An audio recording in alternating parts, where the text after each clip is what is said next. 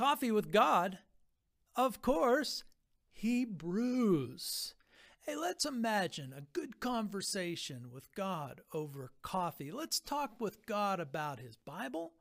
Let's talk with God about who he thinks Jesus is. Let's also talk with God about who the angels, Jesus, and God thinks we are. Let's do it. Let's 40 together and hear what God has to say. Hebrews chapter 1, verse 14 to chapter 2, verse 18.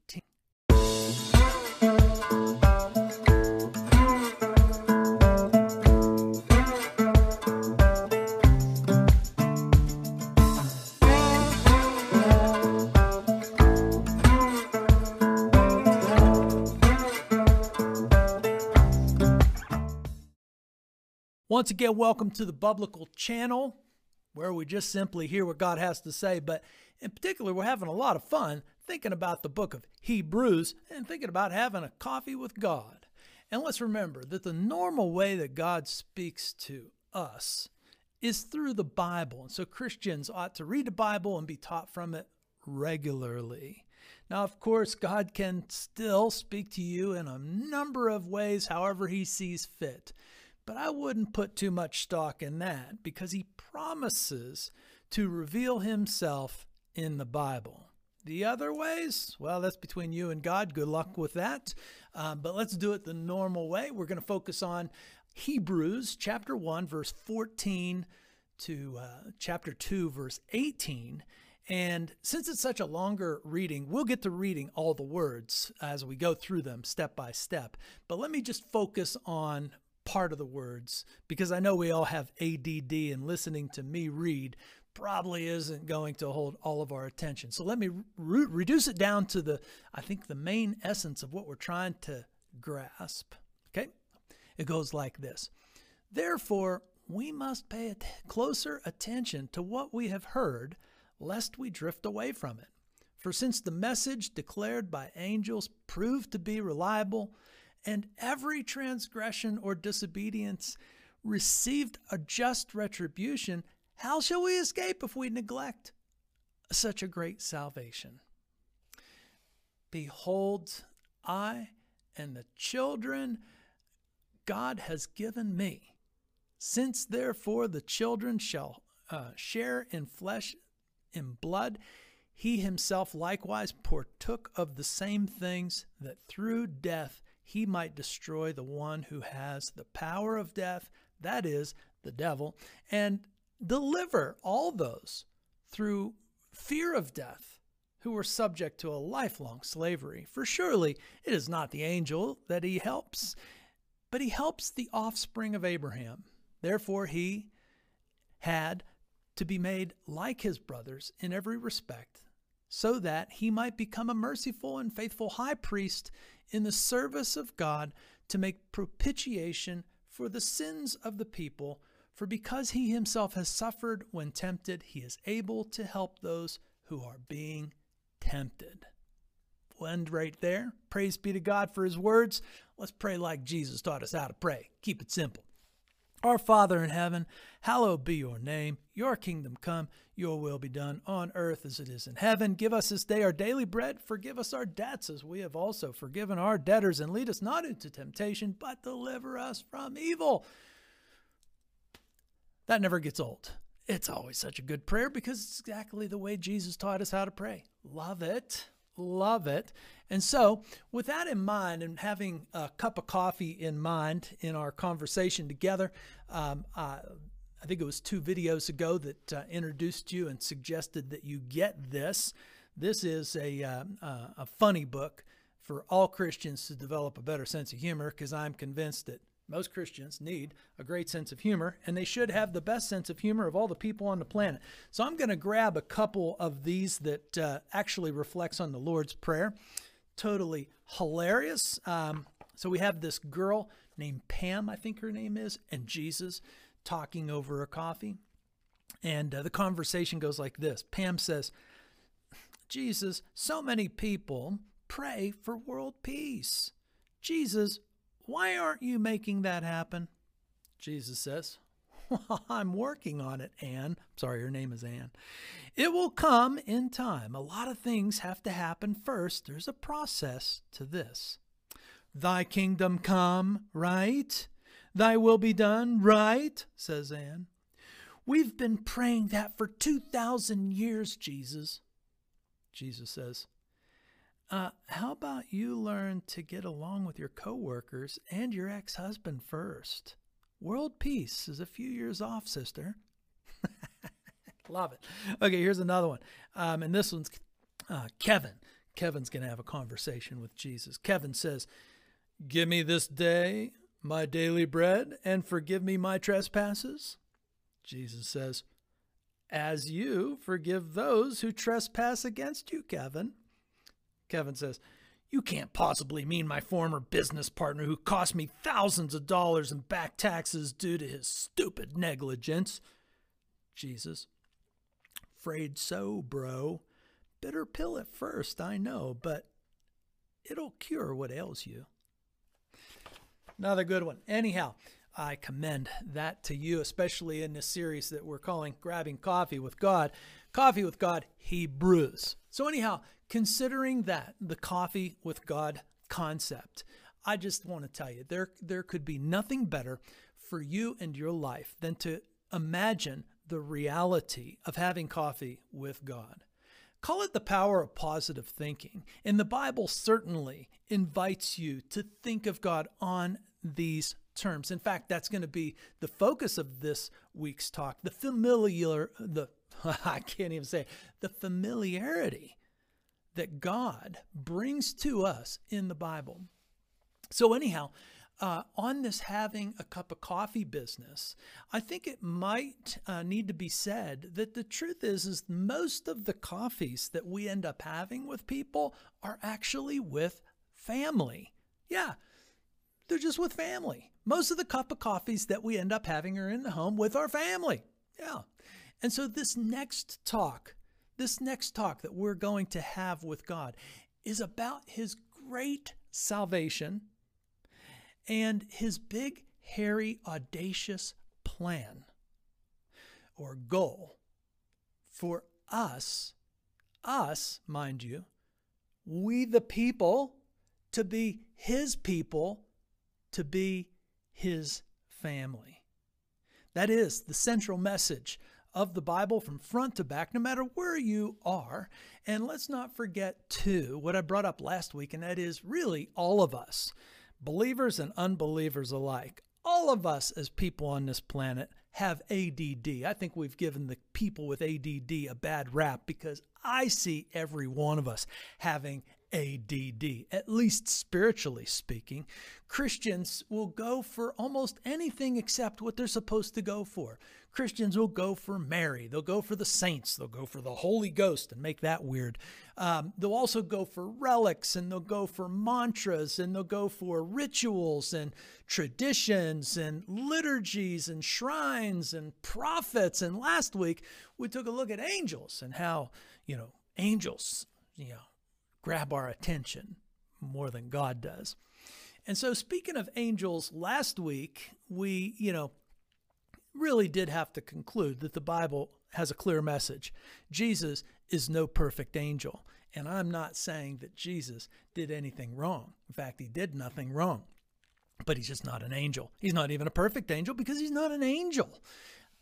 That would be our ADD kicking in when we try to make Jesus some sort of angel, or if we go around Jesus to some sort of angel. You get my point. Which brings us to, the other point, and that is the author to the Hebrews sees the problem, as we should too. And the author to the Hebrews sees the problem and knows exactly what God would say to our problem of ADD, being spiritually unfocused. We have a confession to make. and that is Jesus has never really been intuitive. In fact, his best mates that he picked, both men and women, would say, nope, we kind of missed the point. And they're honest enough to tell you about that in the Gospels. It's the running kind of joke or silliness that's going on that even these guys didn't really get Jesus because he was working against their intuition.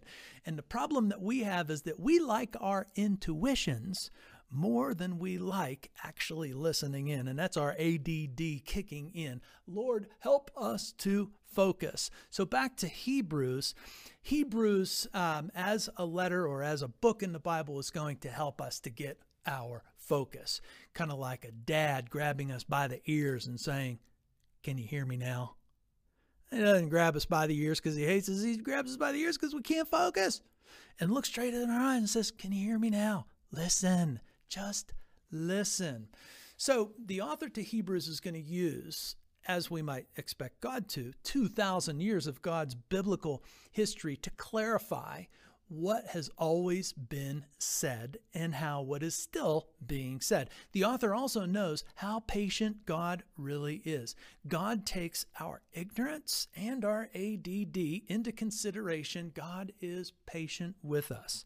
That is the promise. In fact, that is the overall impression that God is trying to make on you, is that God is reliable, that God is faithful, that God is love, that God is forgiveness. And God the Son is all in all.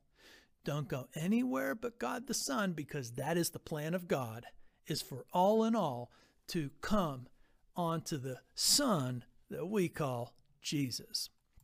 Okay, so anyhow, we're going to hit the first passage first. And the first passage, starts actually in chapter 1, verse 14 and goes down to chapter 2, verse 5. And it goes like this. Are they not ministering spirits sent out to serve for the sake of those who are to inherit salvation? Therefore, we must pay closer attention to what we have heard, lest we drift away from it. For since the message declared by angels proved to be reliable, and every transgression or disobedience received a just retribution, how shall we escape it if we neglect such a great salvation? It was declared by the Lord first, and it was attested to us by those who heard, while God also bore witness by signs and wonders and various miracles and by gifts of the Holy Spirit distributed according to his will. For it was not to angels that God subjected the world to come. Okay, now this little section right here, I hate to get all technical onto you, but two of the most important things to getting the Bible right is understanding that there is a human author here who has the faithfulness of God in mind. And so as part of the faithful community bringing us, a faithful message from God, okay, but still there's a writer, and that writer has skills that are being used in the days that, he's familiar with. And so the people hearing the author here would also be semi-familiar with these writing tools or these structural tools in writing. Call it just the literary structure. And so this little literary structure behind these verses is called a chiasm. And a chiasm, makes similar points on the beginning and the end, and then makes similar points almost to the middle, and then makes the big point in the middle. So I'm going to try to, you can grab a, just type it, use the Google, and type in these verses, and then, copy and paste them into, some sort of Word document, and then play with them a little bit like I'm showing you. Hopefully you'll see what I mean. But the outside bracket of this chiasm is pointing, back to that conversation about the angels. So when, Chapter 1, verse 14 says, are they not all ministering spirits? It's angels that's still part of the conversation. And then in chapter 2, verse 5, for it was not the angels, gives us that bracket that we were looking for, and how the author is going to make a point. We can get to the point correctly without noticing this, but it's a little bit helpful to notice this.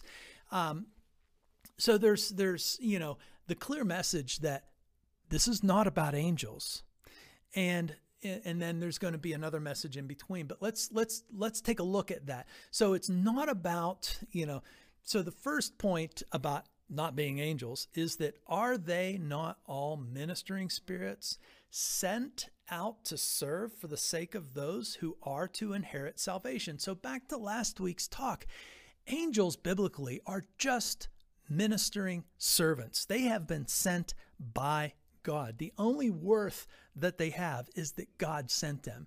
If you are thankful to an angel, don't thank the angel, thank God, right? I mean, so God does use angels in the Bible.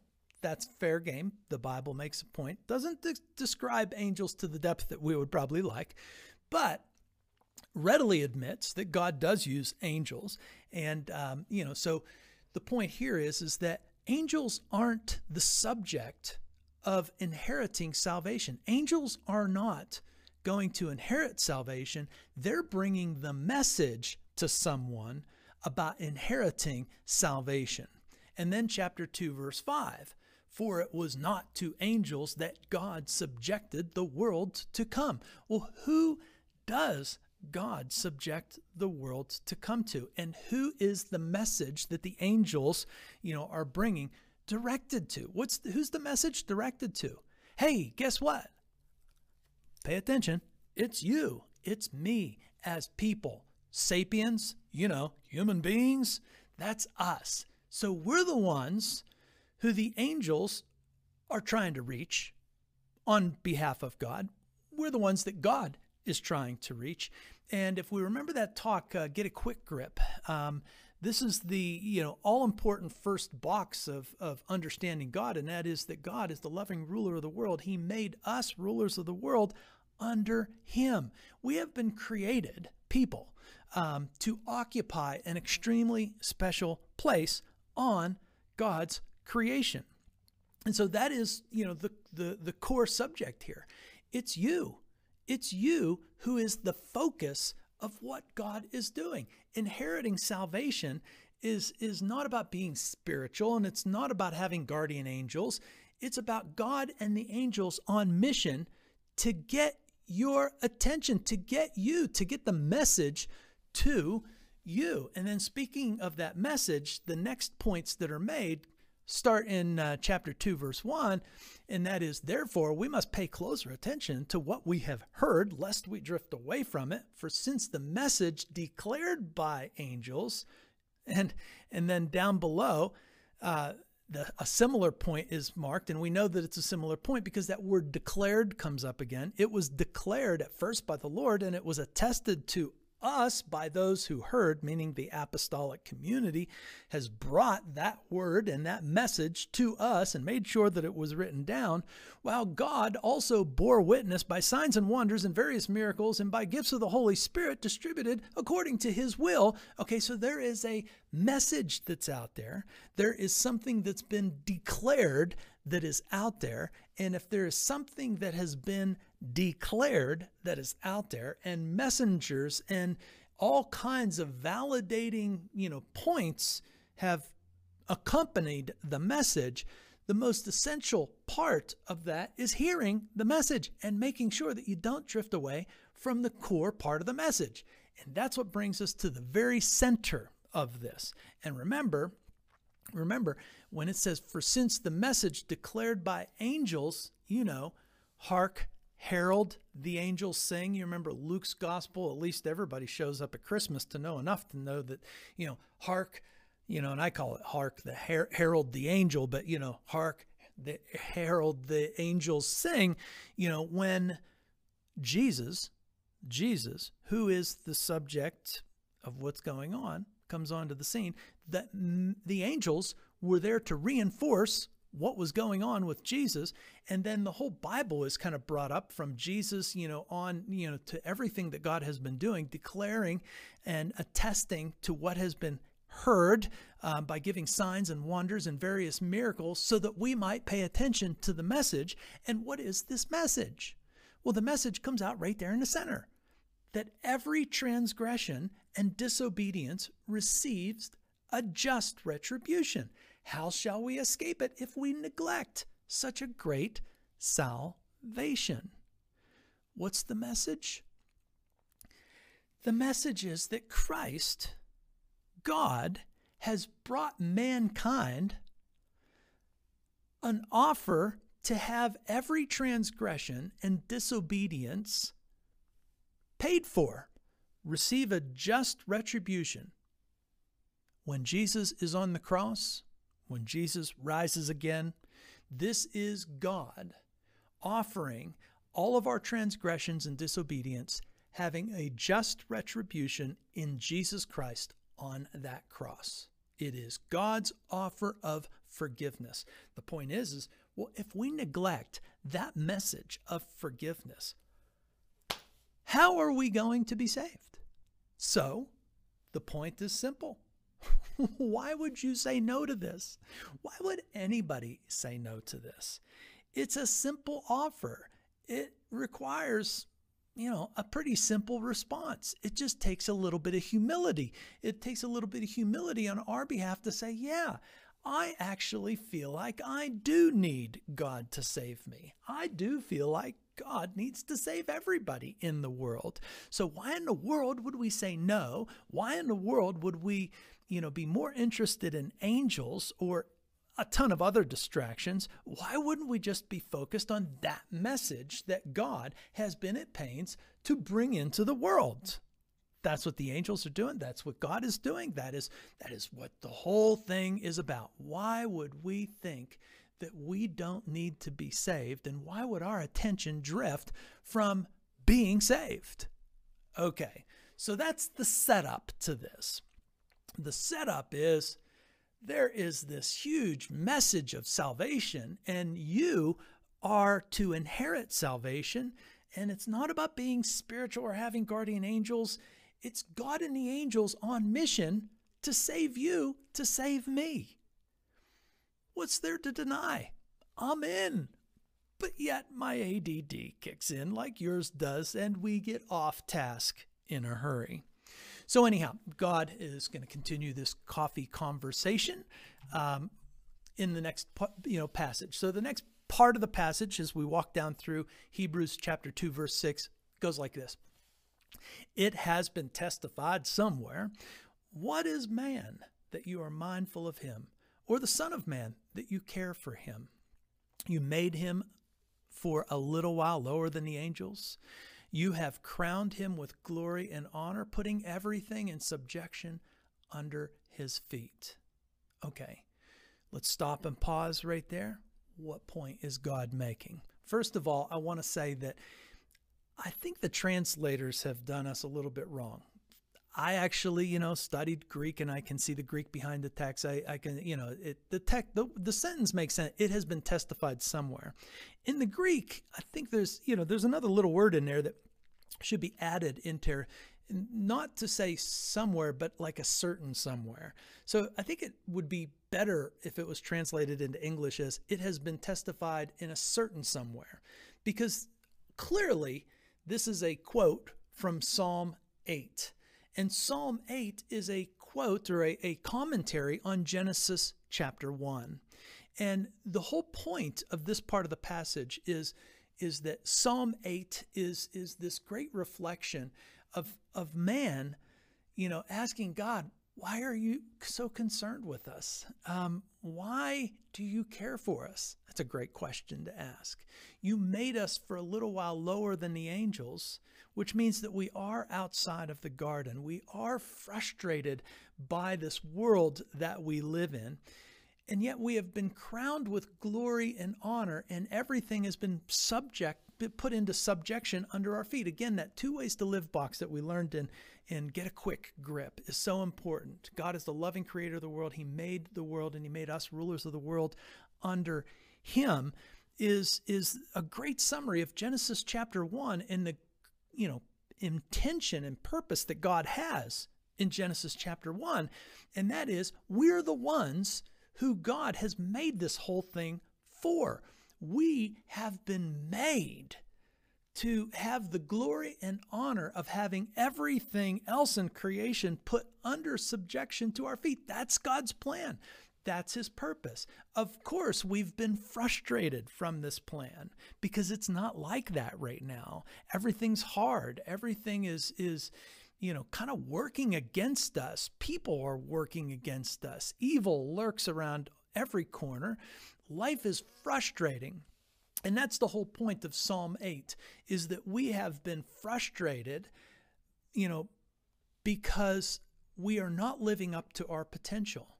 We know that we have this great potential, but the fact is that we have been made lower than the angels just for a little while, but that's not the place that we're supposed to be.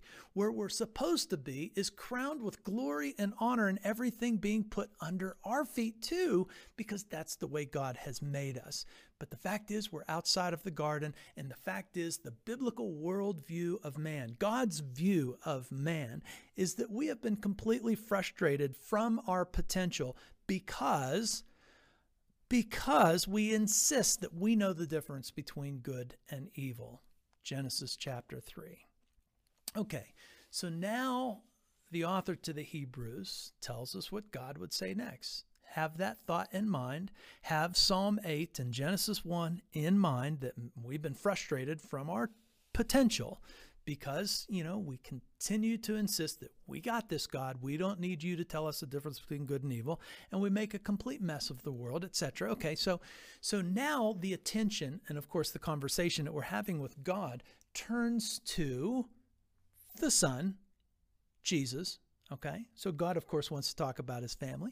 And here's what he says.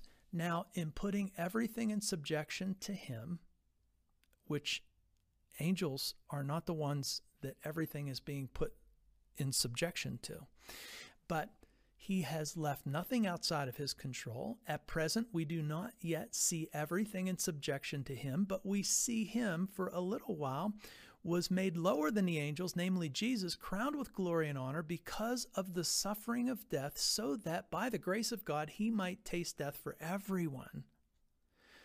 So what God does now is he takes Psalm 8. What the author is doing here is taking Psalm 8 and putting it into the context of Jesus. We have been frustrated from our potential. Jesus put himself in this place that we're in. So Jesus, God the Son, puts himself in the place that we are in, and God has put onto Jesus everything that he meant for us. So everything has been put under Jesus' feet, not the angels' feet. Nothing is outside of Jesus the Son's control. At present, of course, we do not see everything being subjected to him, but we do see him that, in his manliness, we see him lower than the angels like we are, namely Jesus, but we see him crowned with glory and honor because of his suffering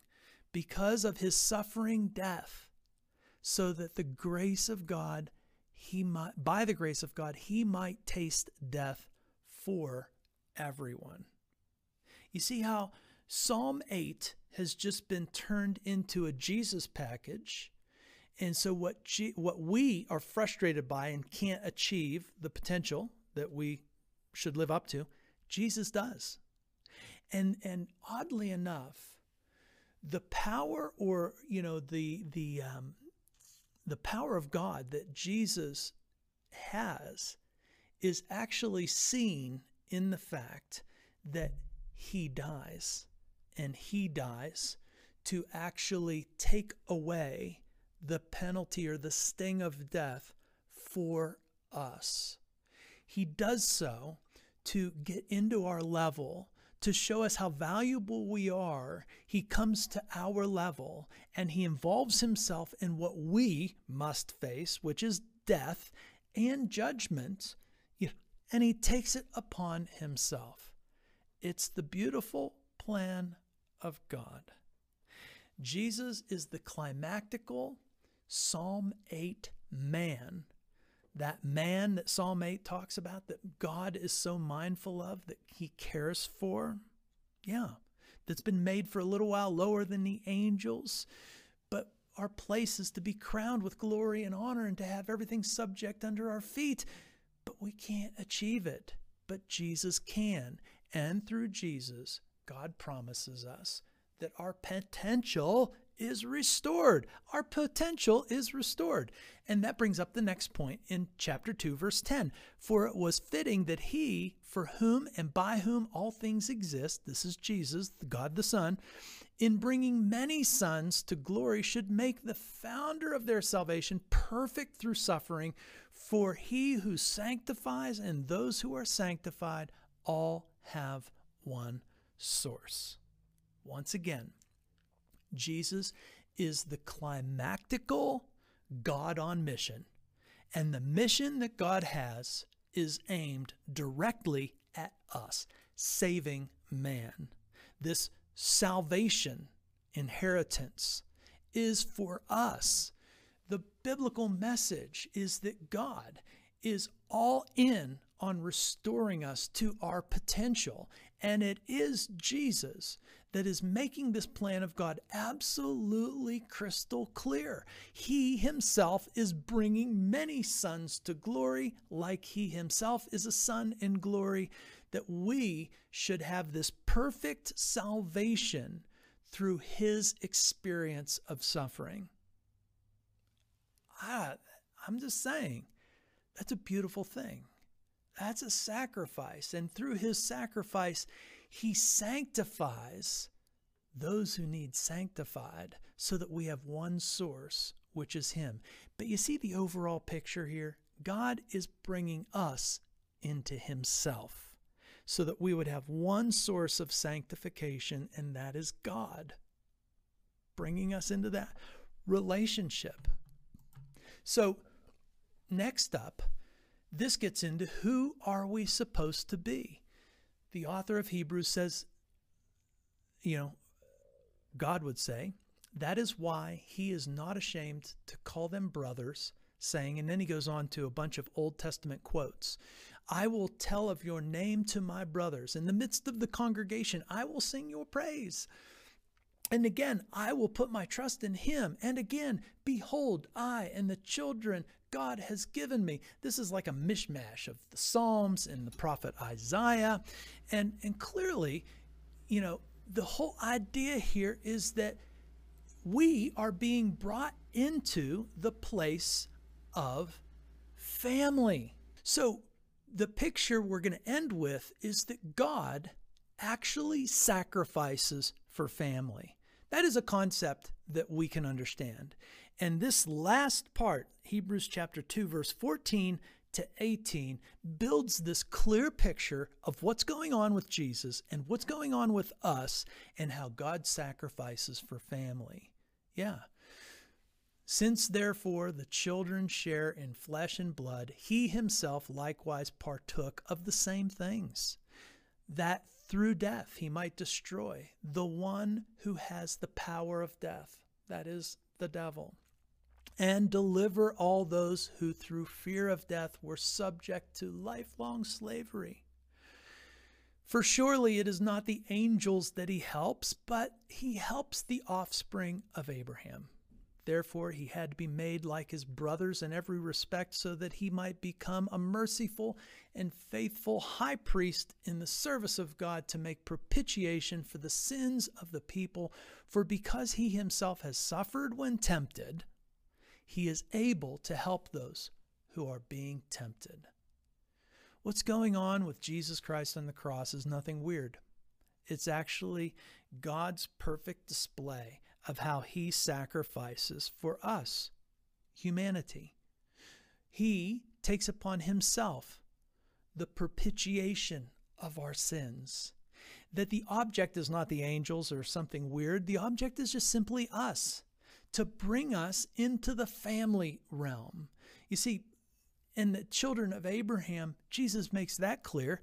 We are all children of Abraham when we just simply cry out, I'll put my trust in you, Lord. You're in. You're in. And when you are in, you are brothers in every respect, because that was the purpose. We are family in every respect because that's been God's goal from the beginning. And so this is a beautiful picture. And it reminds me, of just what could you find as far as inspiration and as far as mind-gripping realities. What could you possibly find that's more uplifting than this? If you've got something better than this, I'm all ears. I want to hear that God wants to save me, and not only save me, but wants to restore my potential as family and being the one who God made the whole planet Earth to be in subjection to. I want to be the guy that does it right because I'm on God's side doing it the way he would do it. And the gals too, of course, are welcome. This is not a guy thing, but we're all invited into the sonship of Jesus and what he has done to sacrifice for family. It's a beautiful message, one that we can relate to. If you've ever sacrificed anything for a family, or you think that sacrificing for family is valuable, this whole passage is about how God sacrifices for family. And speaking of family, here's what I know about human beings. I know that human beings treat those who love them the worst. Who gets our worst behaviors? Family. Who takes too long to figure out that those who love us are the ones that we ought to be giving our best behavior to. I love that Mark Twain quote that, kind of goes along the lines of, when I was a young man, when I was 13 or 14 years old, my parents were so stupid that I was embarrassed to be around them. But after coming back when I was 21 or 22, I was really surprised at how much they had learned. That is a picture of humanity. That's how we are. Sadly, some of us never come back around to growing up, and we still treat our family, who we say we love the most, but we treat them the worst. And we project that idea right back onto God. Humanity is professional at the way it maligns God's good intentions for us. That we lack appreciation for what is central to God's good works. And we turn God's good works and his great story into the object of ridicule. And we say, that's dumb. We lack appreciation. We lack appreciation for the one who truly does love us the most. The Bible lifts us up because God lifts us up. The message of the Bible is uplifting because God himself is lifting us up. He's not tearing us down.